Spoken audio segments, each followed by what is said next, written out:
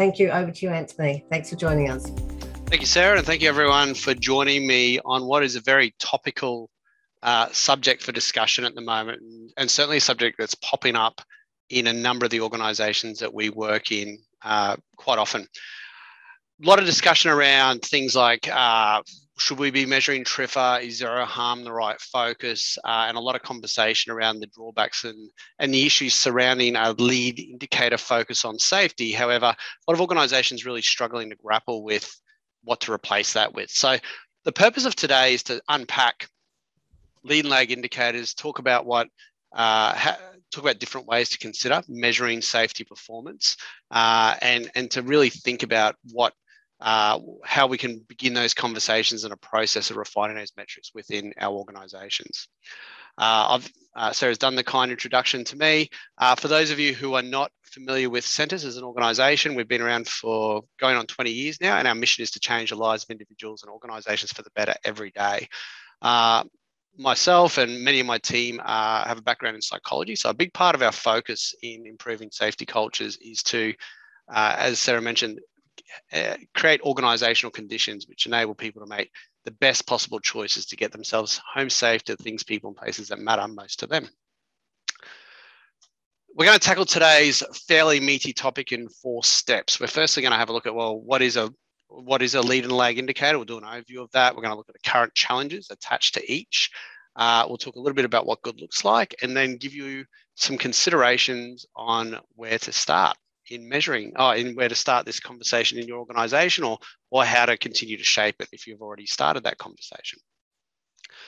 I'm going to kick off this session with a question for you. So I'll invite anyone who's open to jump into the chat box, and I'd invite you to put down, how does your organisation measure safety success? So, if there was a number or a metric or a couple of numbers or metrics which the organisation would typically say, yes, we're winning in safety, or no, we're not winning in safety, which is the one which, where do you get most of the focus? So I invite you to pop into the chat. Where does your organisation focus? So we've got 1, number of lost time injuries monthly, all based around what is required in tenders, LTIFR, employee competency, no LTIs, injury frequency rate, hazard reporting, the usual TRIFR, happy staff. Okay, so some really good information coming through here. Engagement at toolboxes, not measurable, it is measurable. Maybe we need to catch up and have a chat about that one, Ivan.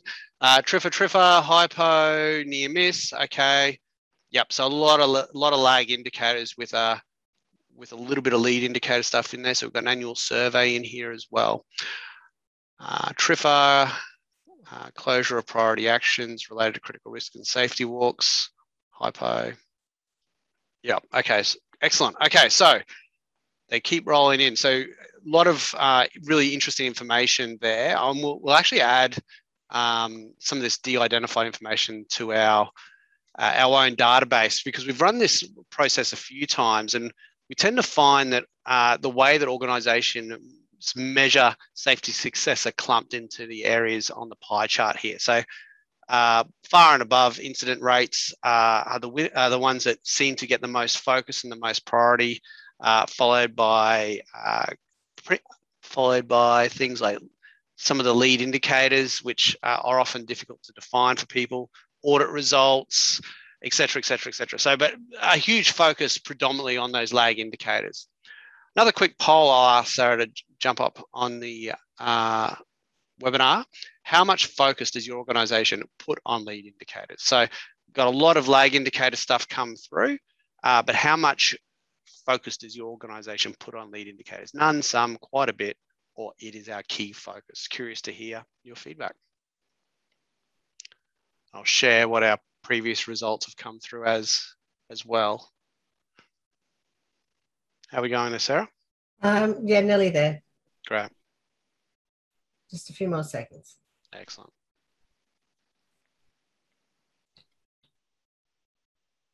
Okay. I'm sharing it. Okay, so we've got none at about 12%, some at 58%, quite a lot at 12%, and it's our key focus at 9%.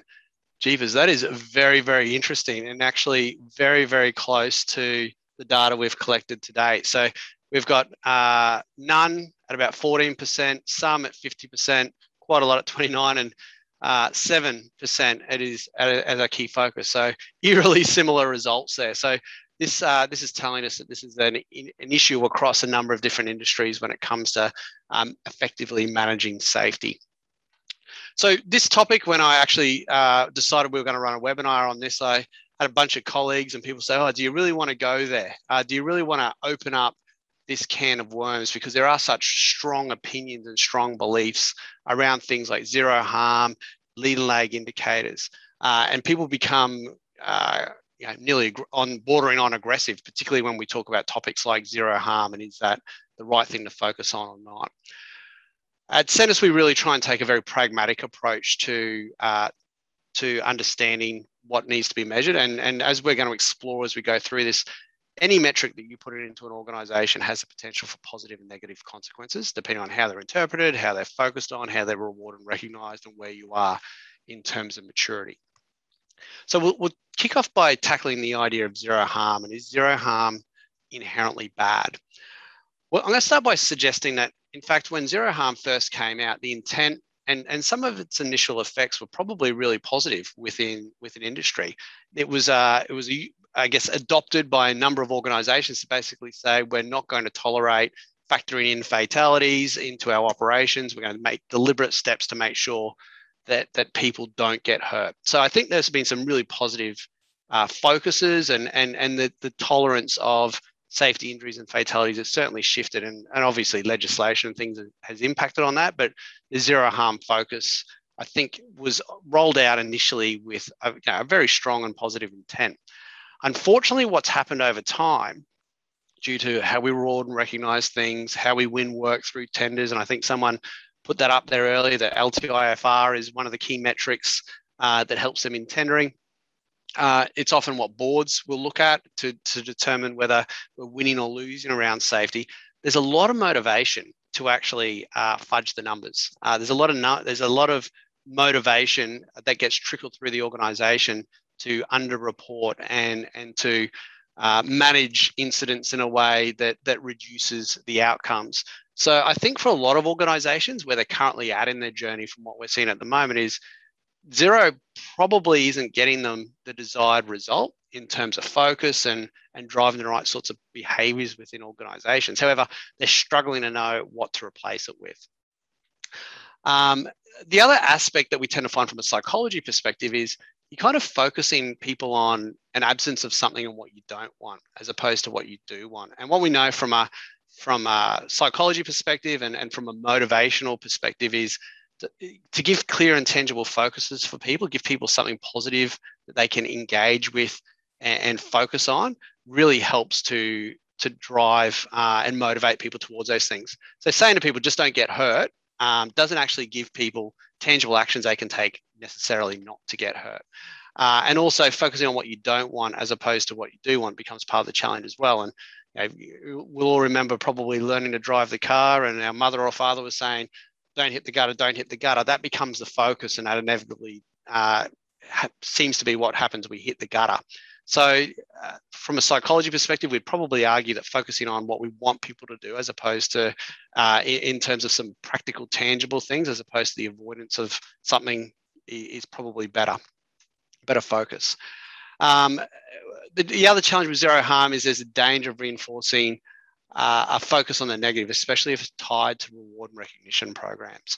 So if we are tying people's, if there's monetary rewards tied to lost time injury frequency rates, well, that will drive people to perhaps not report, not be transparent, not give the information that's required to proactively manage safety.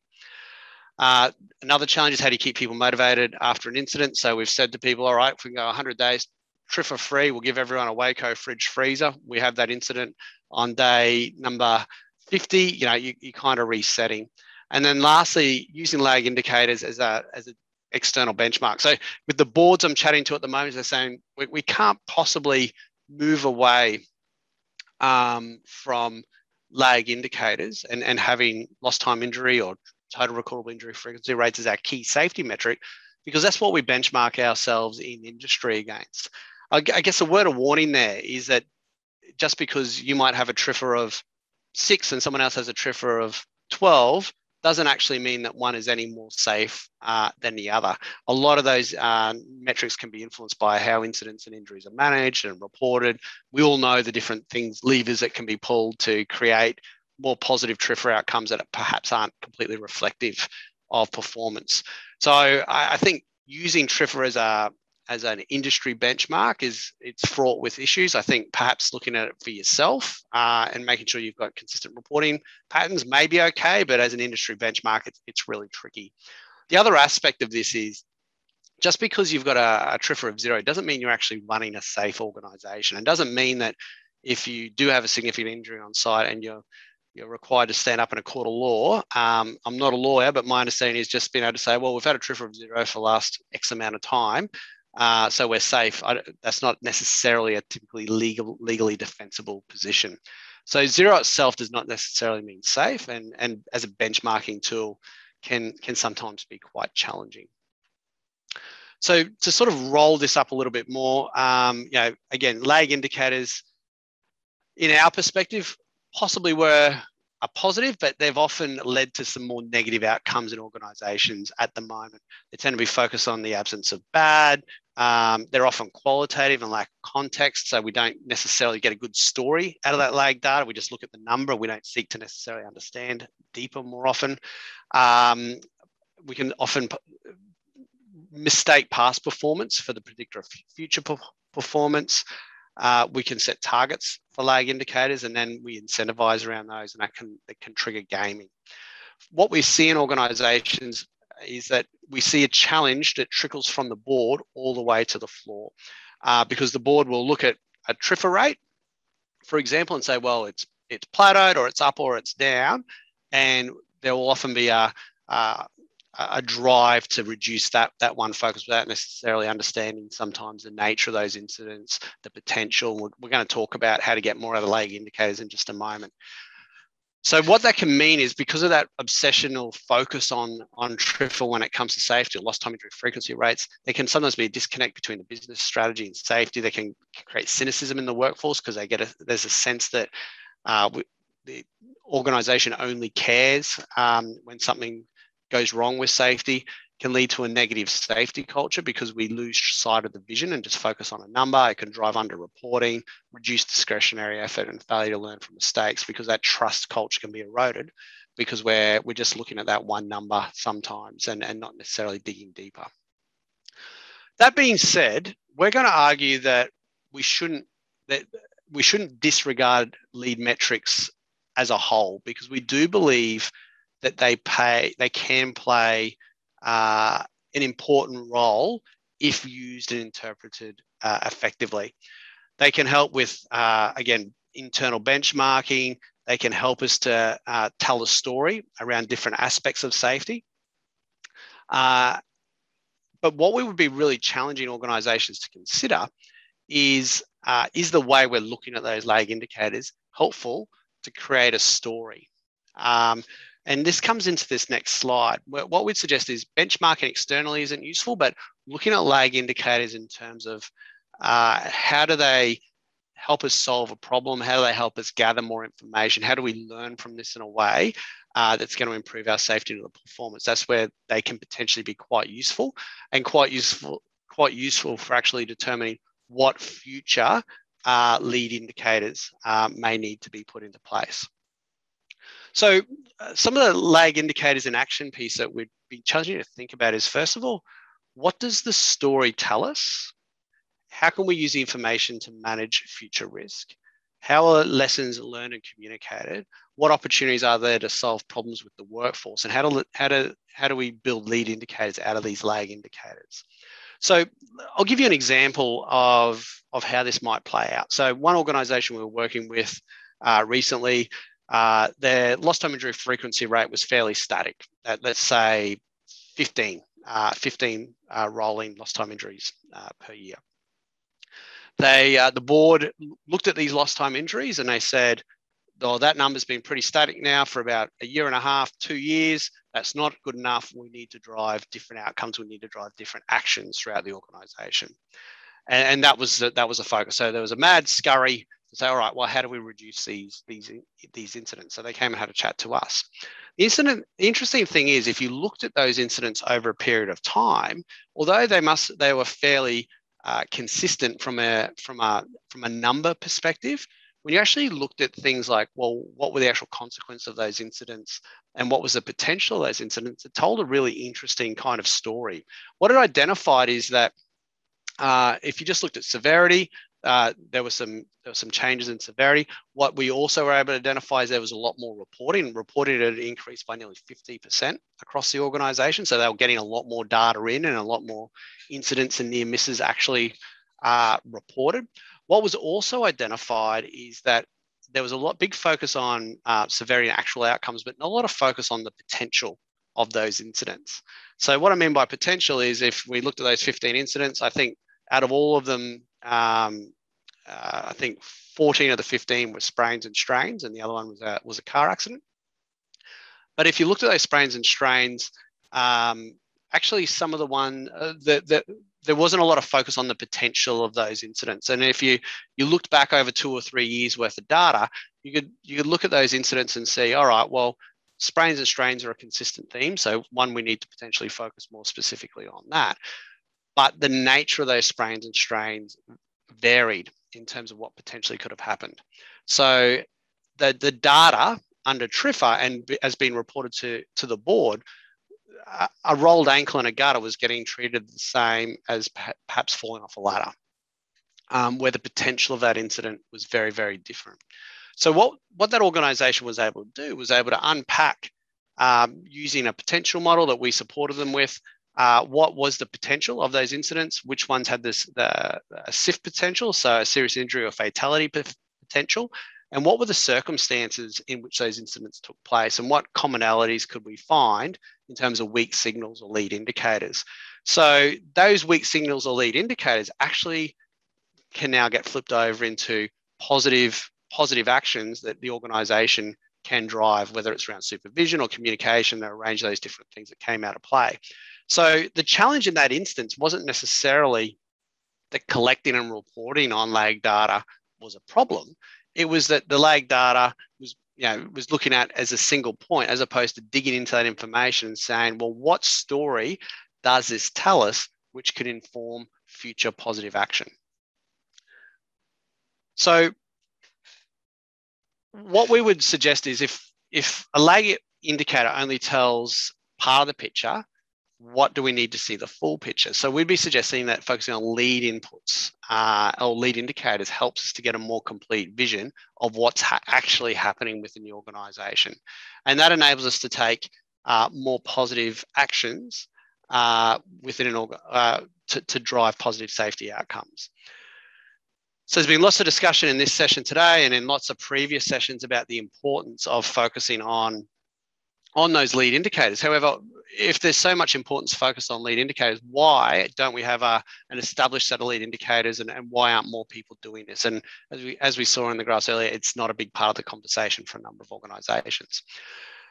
The big challenges we see coming up often is that it's difficult to necessarily prove a connection between a lead indicator and a lag indicator. So we'll have an organisation, say, roll out a positive leadership engagement piece where leaders are engaged to go out and have safety conversations in field because perceptions and supervision have been identified as one of the weak signals that led to some serious injury events potentially taking place. An organisation might get an uptick in their safety performance, but then, is it because of that supervision or is it because of something else that took place? So we can sometimes get bogged because, correlation doesn't necessarily always mean causation. And sometimes you're actually hypothesizing, all right, well, if we do this, it's going to have this outcome. So organizations get quite bogged in rolling those things out and measuring them. That also being said, organizations often then get stuck on the measuring component of this. So how do we measure that? We can measure an incident taking place. How do we actually measure the positive things that we put into place. The other big component here is that lead metrics may look different depending on organization's work, their strategy, their risk profile, and their stage of maturity model. So we wouldn't recommend the same sorts of lead indicators for an organization that is in what we would call citizenship. That's an organization that's very engaged and connected and committed to safety.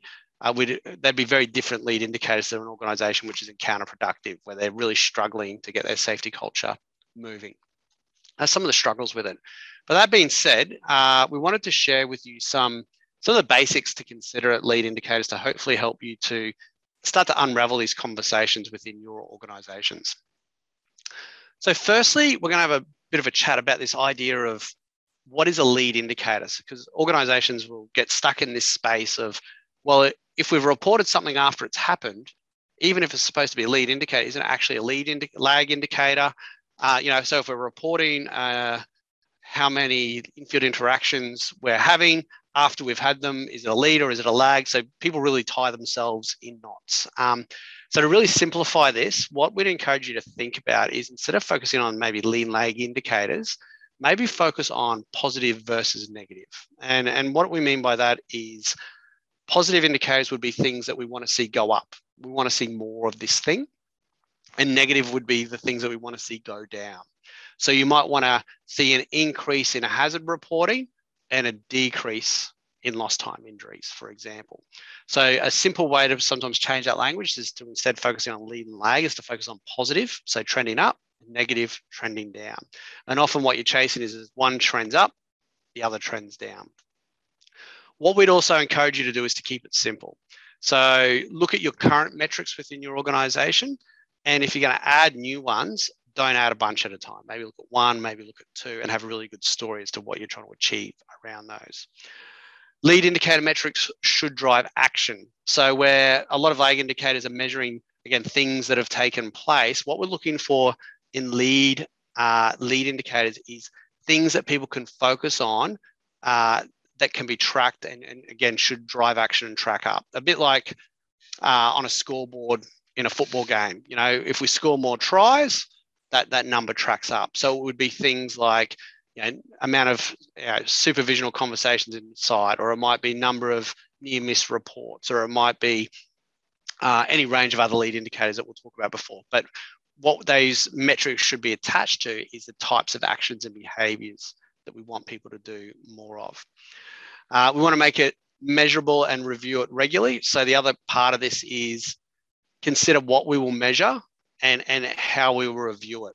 And when you start to get up the maturity curve here a little bit, you start moving from a quantity measure to a capacity and capability metric. And that's possibly where it does get a little bit trickier, because quantitative metrics are only going to get you so far before you want to actually move to quality. So it's one thing to measure number of infield, say, observations we complete. It's a completely different thing to measure the effectiveness and impactful of those. So we got to think outside the box a little bit for those. And lastly, with whatever we're measuring, we want to keep it up front and center. We want to make it visible so people know whether they're winning or losing. So watching sporting games without a scoreboard isn't particularly entertaining or useful. And the same thing goes for measuring these indicators. And I'll talk to you about an example of a dashboard a little bit later on. So considerations in developing lead indicators. So what we'd be encouraging you to think about is, what does your current lag indicator data tell you, and what are the gaps in the story? So how do those lead indicators potentially plug those gaps? What can inform this is what our incident data is telling us. So what are the common weak signals across these? What activities can you implement to support identifying these weak signals? So again, another organization we worked with recently, where we looked at their incident data with them, we identified that incidents occurred at a particular time of the day with a lower level of supervision, without a particular person taking ownership for setting that project up. So that gave some really clear focus areas in terms of how to reduce that risk profile within those particular types of pieces of work. The next one is here, what are your people telling you? So what is the perceptions of your leaders and your leader safety systems? So having a conversation with your workforce, with your leaders, and understanding what's helping or hindering them in driving positive safety behaviours and getting a positive safety outcome becomes a really important engagement piece. And then finally, looking at the quality of your metrics, and then making sure that you've got the basics of those metrics set up to tell you the right story. Okay, so there's some foundations, but how do we actually go about creating the drive for these outcomes? How do we create a successful implementation of lead indicators? So what we'd suggest is that there's some really important cultural drives that will determine how successfully you can transition to focusing on lead indicators. The first one here is having a clear organizational vision in place that is communicated well by leadership. So what we've found is that in more mature organizations, organizations that are further up the maturity curve that I'm going to share in a moment, and that are more able to get successful and sustained positive safety outcomes, they focus heavily on having a clear organizational vision in place that is communicated well by leadership and has some tangible targets set around it. Supporting that is strong leadership engagement. So those leaders are not only have a clear vision that they're bought into, but they've been skilled up to have the capacity and the capabilities to lead and drive the safe work actions within the organization.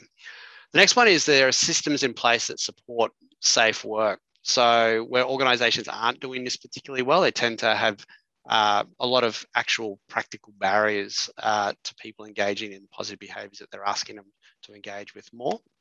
And then finally, organizations who do this well are careful to consider their reward and recognition processes. So there's some real challenges attached with associating financial rewards to lag metrics. And you also need to be wary of lead metrics as well, as it can complete compliance rather than a culture of curiosity or continuous improvement. So what we would be really challenging to think about is when you set safety targets, if you do attach commercial rewards to those, take some time to engage with your workforce in some open conversation about, well, if we were to do this, what would be the helpful behaviors that it would drive and what would be the less helpful behaviors that it would drive. The other big component of this with metrics and with culture as a whole is, and again, this is, I think, part of the conversation with this, is it's really not a set and forget kind of model.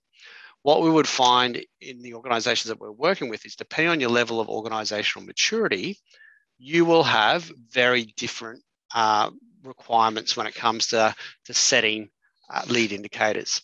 So at Counterproductive, you've got an organization that where people perceive that that the leaders in the organization doesn't care about safety, so they're very much in the same space. That's a very different type of culture to one that's up at Citizenship, where the company's safety is a core part of everyone's job.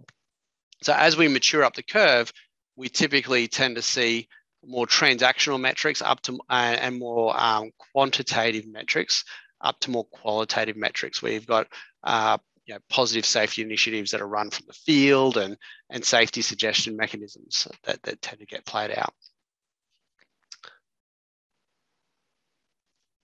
The aspiration that we work with organizations on typically is safety citizenship. So safety citizenship behaviors look like going above and beyond basic compliance, identifying opportunities to improve safety, creating a willingness to discuss safety concerns with leaders and teammates, looking at voluntary memberships of safety committees, actively engaging with safety initiatives, keeping informed with the latest safety challenges on site, and monitoring safety performance of team members to ensure everyone is working safely. You can also measure things like, and I think one of the indicators that was measured before was pre-start meetings. You can do things like measure the amount of activity and engagement. You can survey people to see how effective and useful they're finding those sessions. I guess defining what good looks like, you can start to measure and track how effective they are. So again, depending on where an organization's at and their particular areas of focus, they're the typical things that we would be looking at. And all of these things are quite measurable in their own way. And underreporting, for example, with this willingness to discuss safety concerns, maybe one of those. So some of the typical lead indicators that we see organizations roll out are on the screen here. So it's less about those and more about where's your organization at, how do you bring them to life. So again, if we can identify what the goal is, identify and act on the lead measure, keep a score of how we're going and create a cadence of accountability, they're the critical elements to driving that success.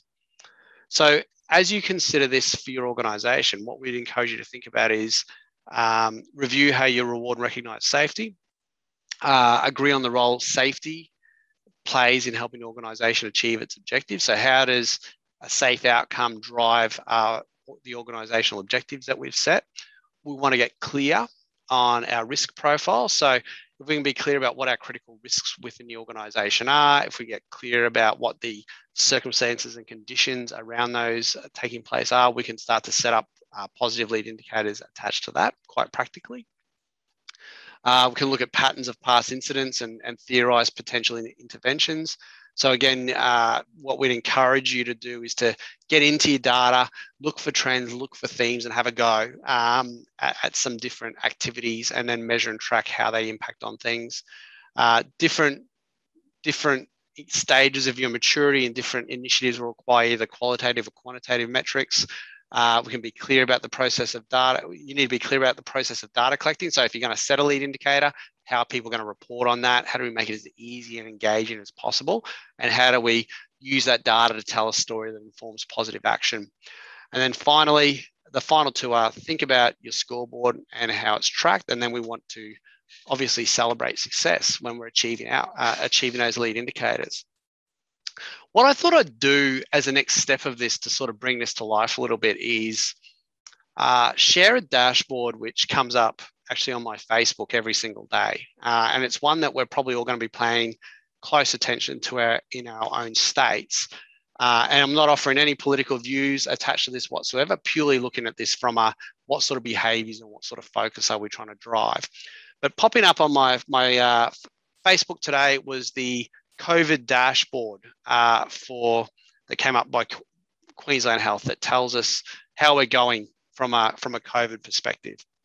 As you can see here, the big focus on this dashboard, where your eye is naturally drawn to, is the cases today. And then that pushes down into your locally acquired, your overseas acquired and other sources. It talks about active cases, total cases, you've got the number of tests that are completed, and then you've got the number of vaccinations. I guess if you're thinking about this from a lead and a lag indicator perspective, I would view a lot of the metrics that are at the top of this dashboard as the lag data, and a lot of the metrics at the bottom of this dashboard as the lead indicator. And Queensland hasn't painted probably as much of a clear roadmap to what's going to happen to return things to some sort of post-COVID normality as Sydney, as New South Wales and Victoria have. But for mine, some of the challenges with this dashboard is a lot of this is focused on, I guess, what the things that we want to avoid again. So we want to have less cases, we want to have less active cases, want to have less lives lost. What I would like to see this dashboard focus more on, if we want to, again, without getting political here, is if we believe that vaccines are one way, vaccines and tests are ways to keep ourselves and people in the community safe, how do we pull that to the top of the focus, and how do we have that data tell a more meaningful story that lets us know whether we're on track or not? So if I look at total vaccines by Queensland Health to date, 1.8 million vaccines. What does that actually mean? What percentage of the community is that? Is that one or two shots, et cetera, et cetera, et cetera? With the 23,000, yep, that seems like a lot. Is it a lot? How does that sit against targets? What would we like to be achieving? If we've got a particular goal in mind. Same thing with these tests achieved. Is that a good number or a bad number? The 11,000, and that 4 million tests. Not sure what value that creates in terms of driving the sorts of behaviours that we want to see more of.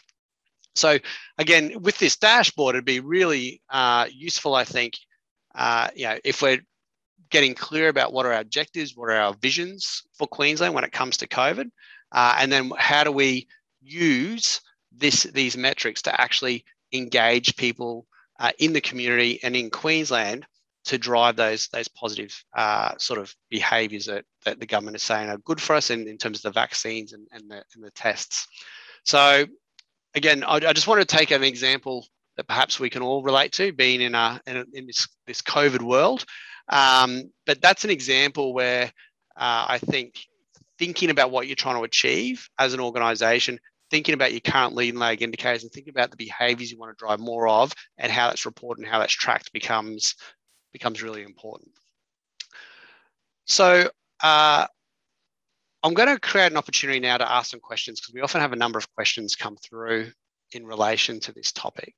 And I've actually got one that's come through already. So we've got Cameron here who said, we have near misses as a lead indicator. Not sure if that is wrong or right, but our reasoning for this is just like reporting a hazard or safety observation, the reporting of this allows action to improve before a lag event occurs. Yeah, 100%, Cameron. I would agree that lead indicator, like hazard reporting, would be a positive lead indicator. We often find that organisations that have increasing amounts of lead indicator reporting generally have less underreporting, which is an issue that a lot of organisations want to address. And it can often be indicative of other positive aspects of the organisation, such as the amount of trust that people feel within the organisation. So I think near miss reporting is really possible, is really positive. What I'd also be encouraging to consider is, all right, what's been done with that near miss reporting? What trends and themes can we find, and how do we reconnect that back into the organisation to share those learnings and to show that data is being used in an effective way? So that's a great question. Any other questions that anyone has, feel free to bring them through. Just having a look at the chat.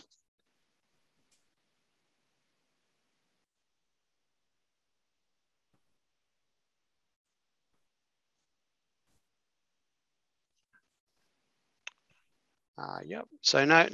Here we go. Here's one from Michael. Difficulty shows with causation and contract labour don't report through fear of losing.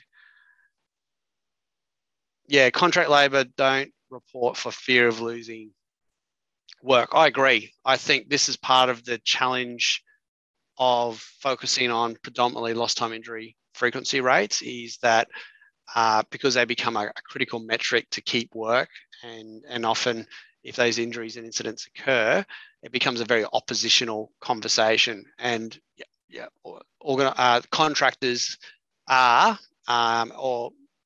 very highly motivated in those instances if they want to keep the work to bury those incidents. What would one metric that you believe that every organisation should report? Look, I think what we would typically be encouraging organisations to consider is, and I'm not going to answer that with a couple. I think hazard reporting is really important. So actually getting that information in and seeing that it's tracking in a positive direction is really important. I think obviously we want to record incidents that happen, but where a lot of organisations aren't focusing at the moment is looking at the potential of incidents as well as the actual result of those incidents. So what we're finding in the organisations that we're working with is as many as 35% of incidents where organisations are looking at potential are being miscategorised, and that means that we're sometimes missing the opportunity to address those serious injury and fatality events proactively. Are there any lead indicators that can clearly indicate how effective your systems are at managing risk?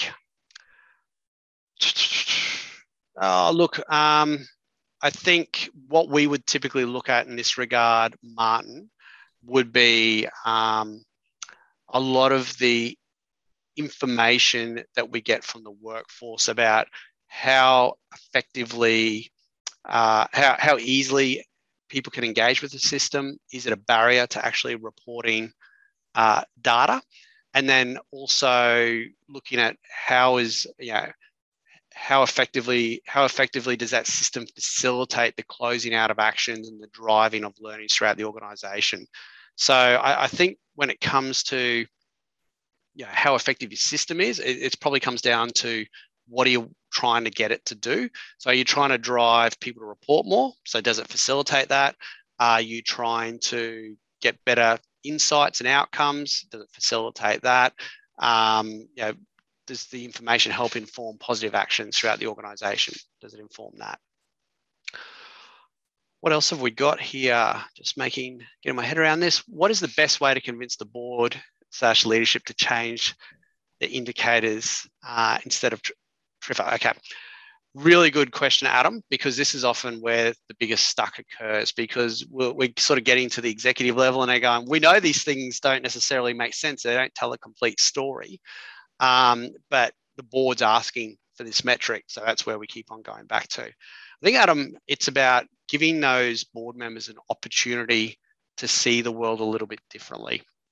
So feel free to share this webinar and these resources with them. But often boards will, they might not have a background in safety. They might not have a deep expertise in the space. They might not actually know what they don't know. So helping them to unpack what TRIFR tells, what the other information their data tells, helping them understand, I guess, some of their legal obligations as well, and how TRIFR does or does not tie to those legal obligations, all become, I think, an important part of the conversation. So education is what I'm seeing as a big piece, and then offering up alternates and driving that into the operating rhythm also becomes really important.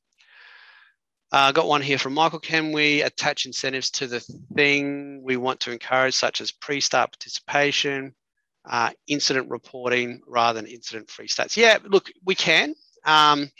So there's a couple of ways you could potentially tackle that. You can attach it to activities, or you could, what we see some organizations do is make it more of a values or vision-based thing. So, implementing peer-on-peer reward systems where it's like, hey, Joe Blogs, displayed these positive safety behaviors in this regard, and this is reflective of our values in this way. So this is where you can actually start to talk about, as much as the actual activities, like the types of behaviors that you want to see more of within the organization, and create opportunities to showcase those behaviors and talk about how that impacts on the vision and the organizational outcomes. So again, some organizations are uncomfortable about that, often because they might not necessarily have a really good safety vision or really ingrained safety values, but we'd be encouraging that you consider those as part of getting alignment across your organization. Okay, what are those metrics that measure capacity? Look, that's a very, very tricky one.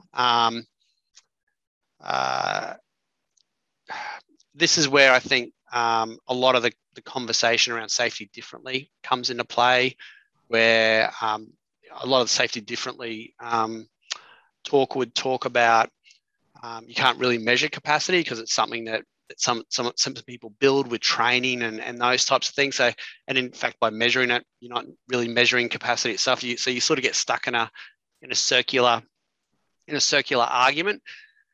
So I guess what I'd be thinking about, James, is how do you identify the capabilities or the capacity you want to have within your organization as a starting point, and then worry about measuring it later on. I think just getting clear about your capacity first of all becomes a really important part.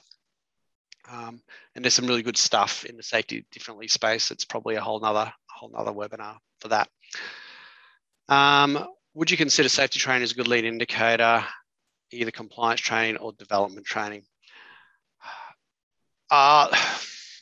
Look, it depends on the quality of the safety training. Just because you attend safety training doesn't mean that it's good safety training. So we'd be looking at the concept of training transfer.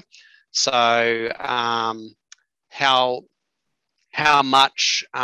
confident people feel, how capable do people feel that they can apply the learnings from the training once they go back out into the field, and then looking at, all right, well, how do we potentially go out there and observe some of that? So maybe you give some pre-start training.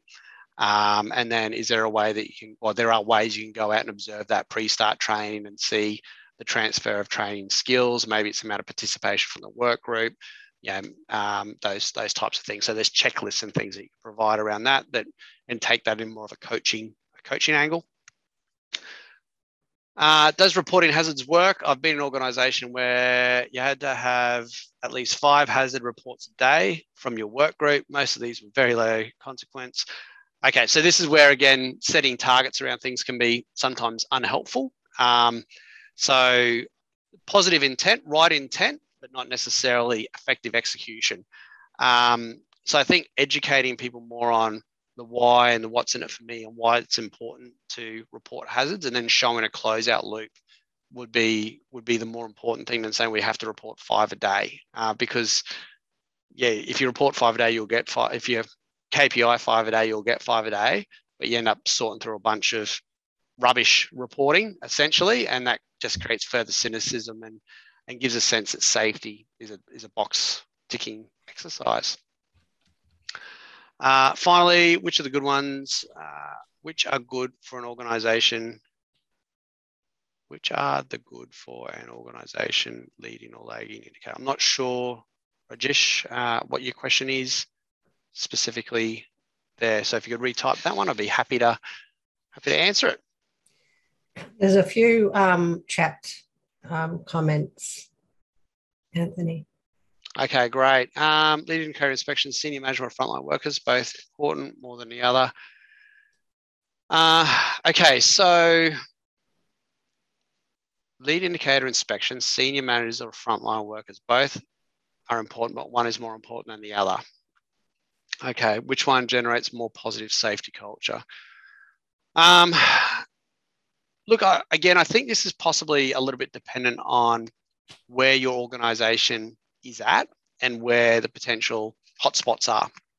So we collect a lot of culture data from across a range of different industries, and we recently identified, released a report that specifically focused on utilities, and utilities are identified that there was a significant disconnect from senior management and the front line, or a perceived disconnect from the senior management and the front line.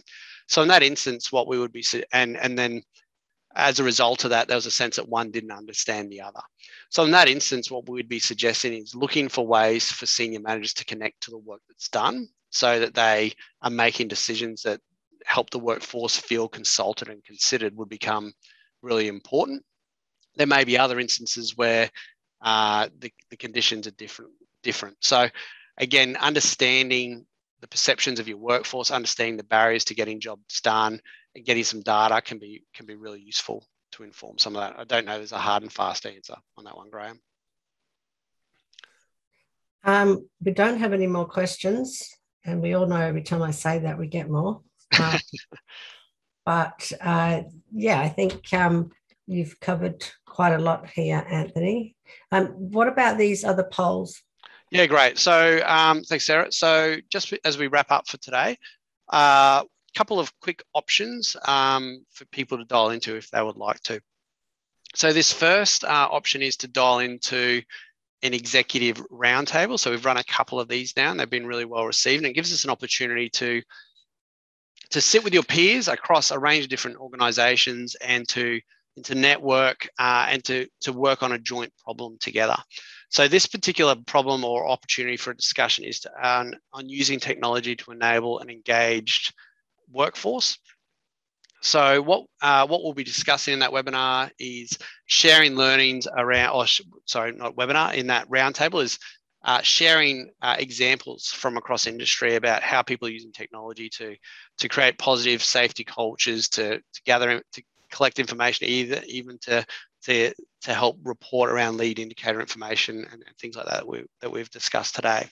So a great opportunity, as I said, to discuss what's a very topical subject, particularly in this COVID landscape where we're relying more on technology than ever, potentially. So if you've got interest in that, please select yes, and one of our team will get in contact with you to set you up for that session. Okay. Another one. Great. And then the final one here is if you're interested in understanding more about our approach to improving safety cultures, our psychology-based approach, you can have access to our Zip Essentials safety, the Psychology of Safety online module. So in that module, you get some really rich content that talks about further helping you understand safety citizenship and how attitudes drive behaviors, and then drive results when it comes to safety. So encourage you to jump on that. Again, click yes if that's something of interest, and you can further understand the psychology of safety. All right. Okay. Well, we haven't. We've come to the end of the session, I think. So, Anthony, once again, thank you very much for joining us today. Hopefully, we'll see you again soon. Great. Thank you, Sarah, and thank you all. And thank you for investing this time on a really important topic. Great. Thank you. I'll just give people a couple more seconds to finish that third poll. No problem. Otherwise, have a great week. Thank you.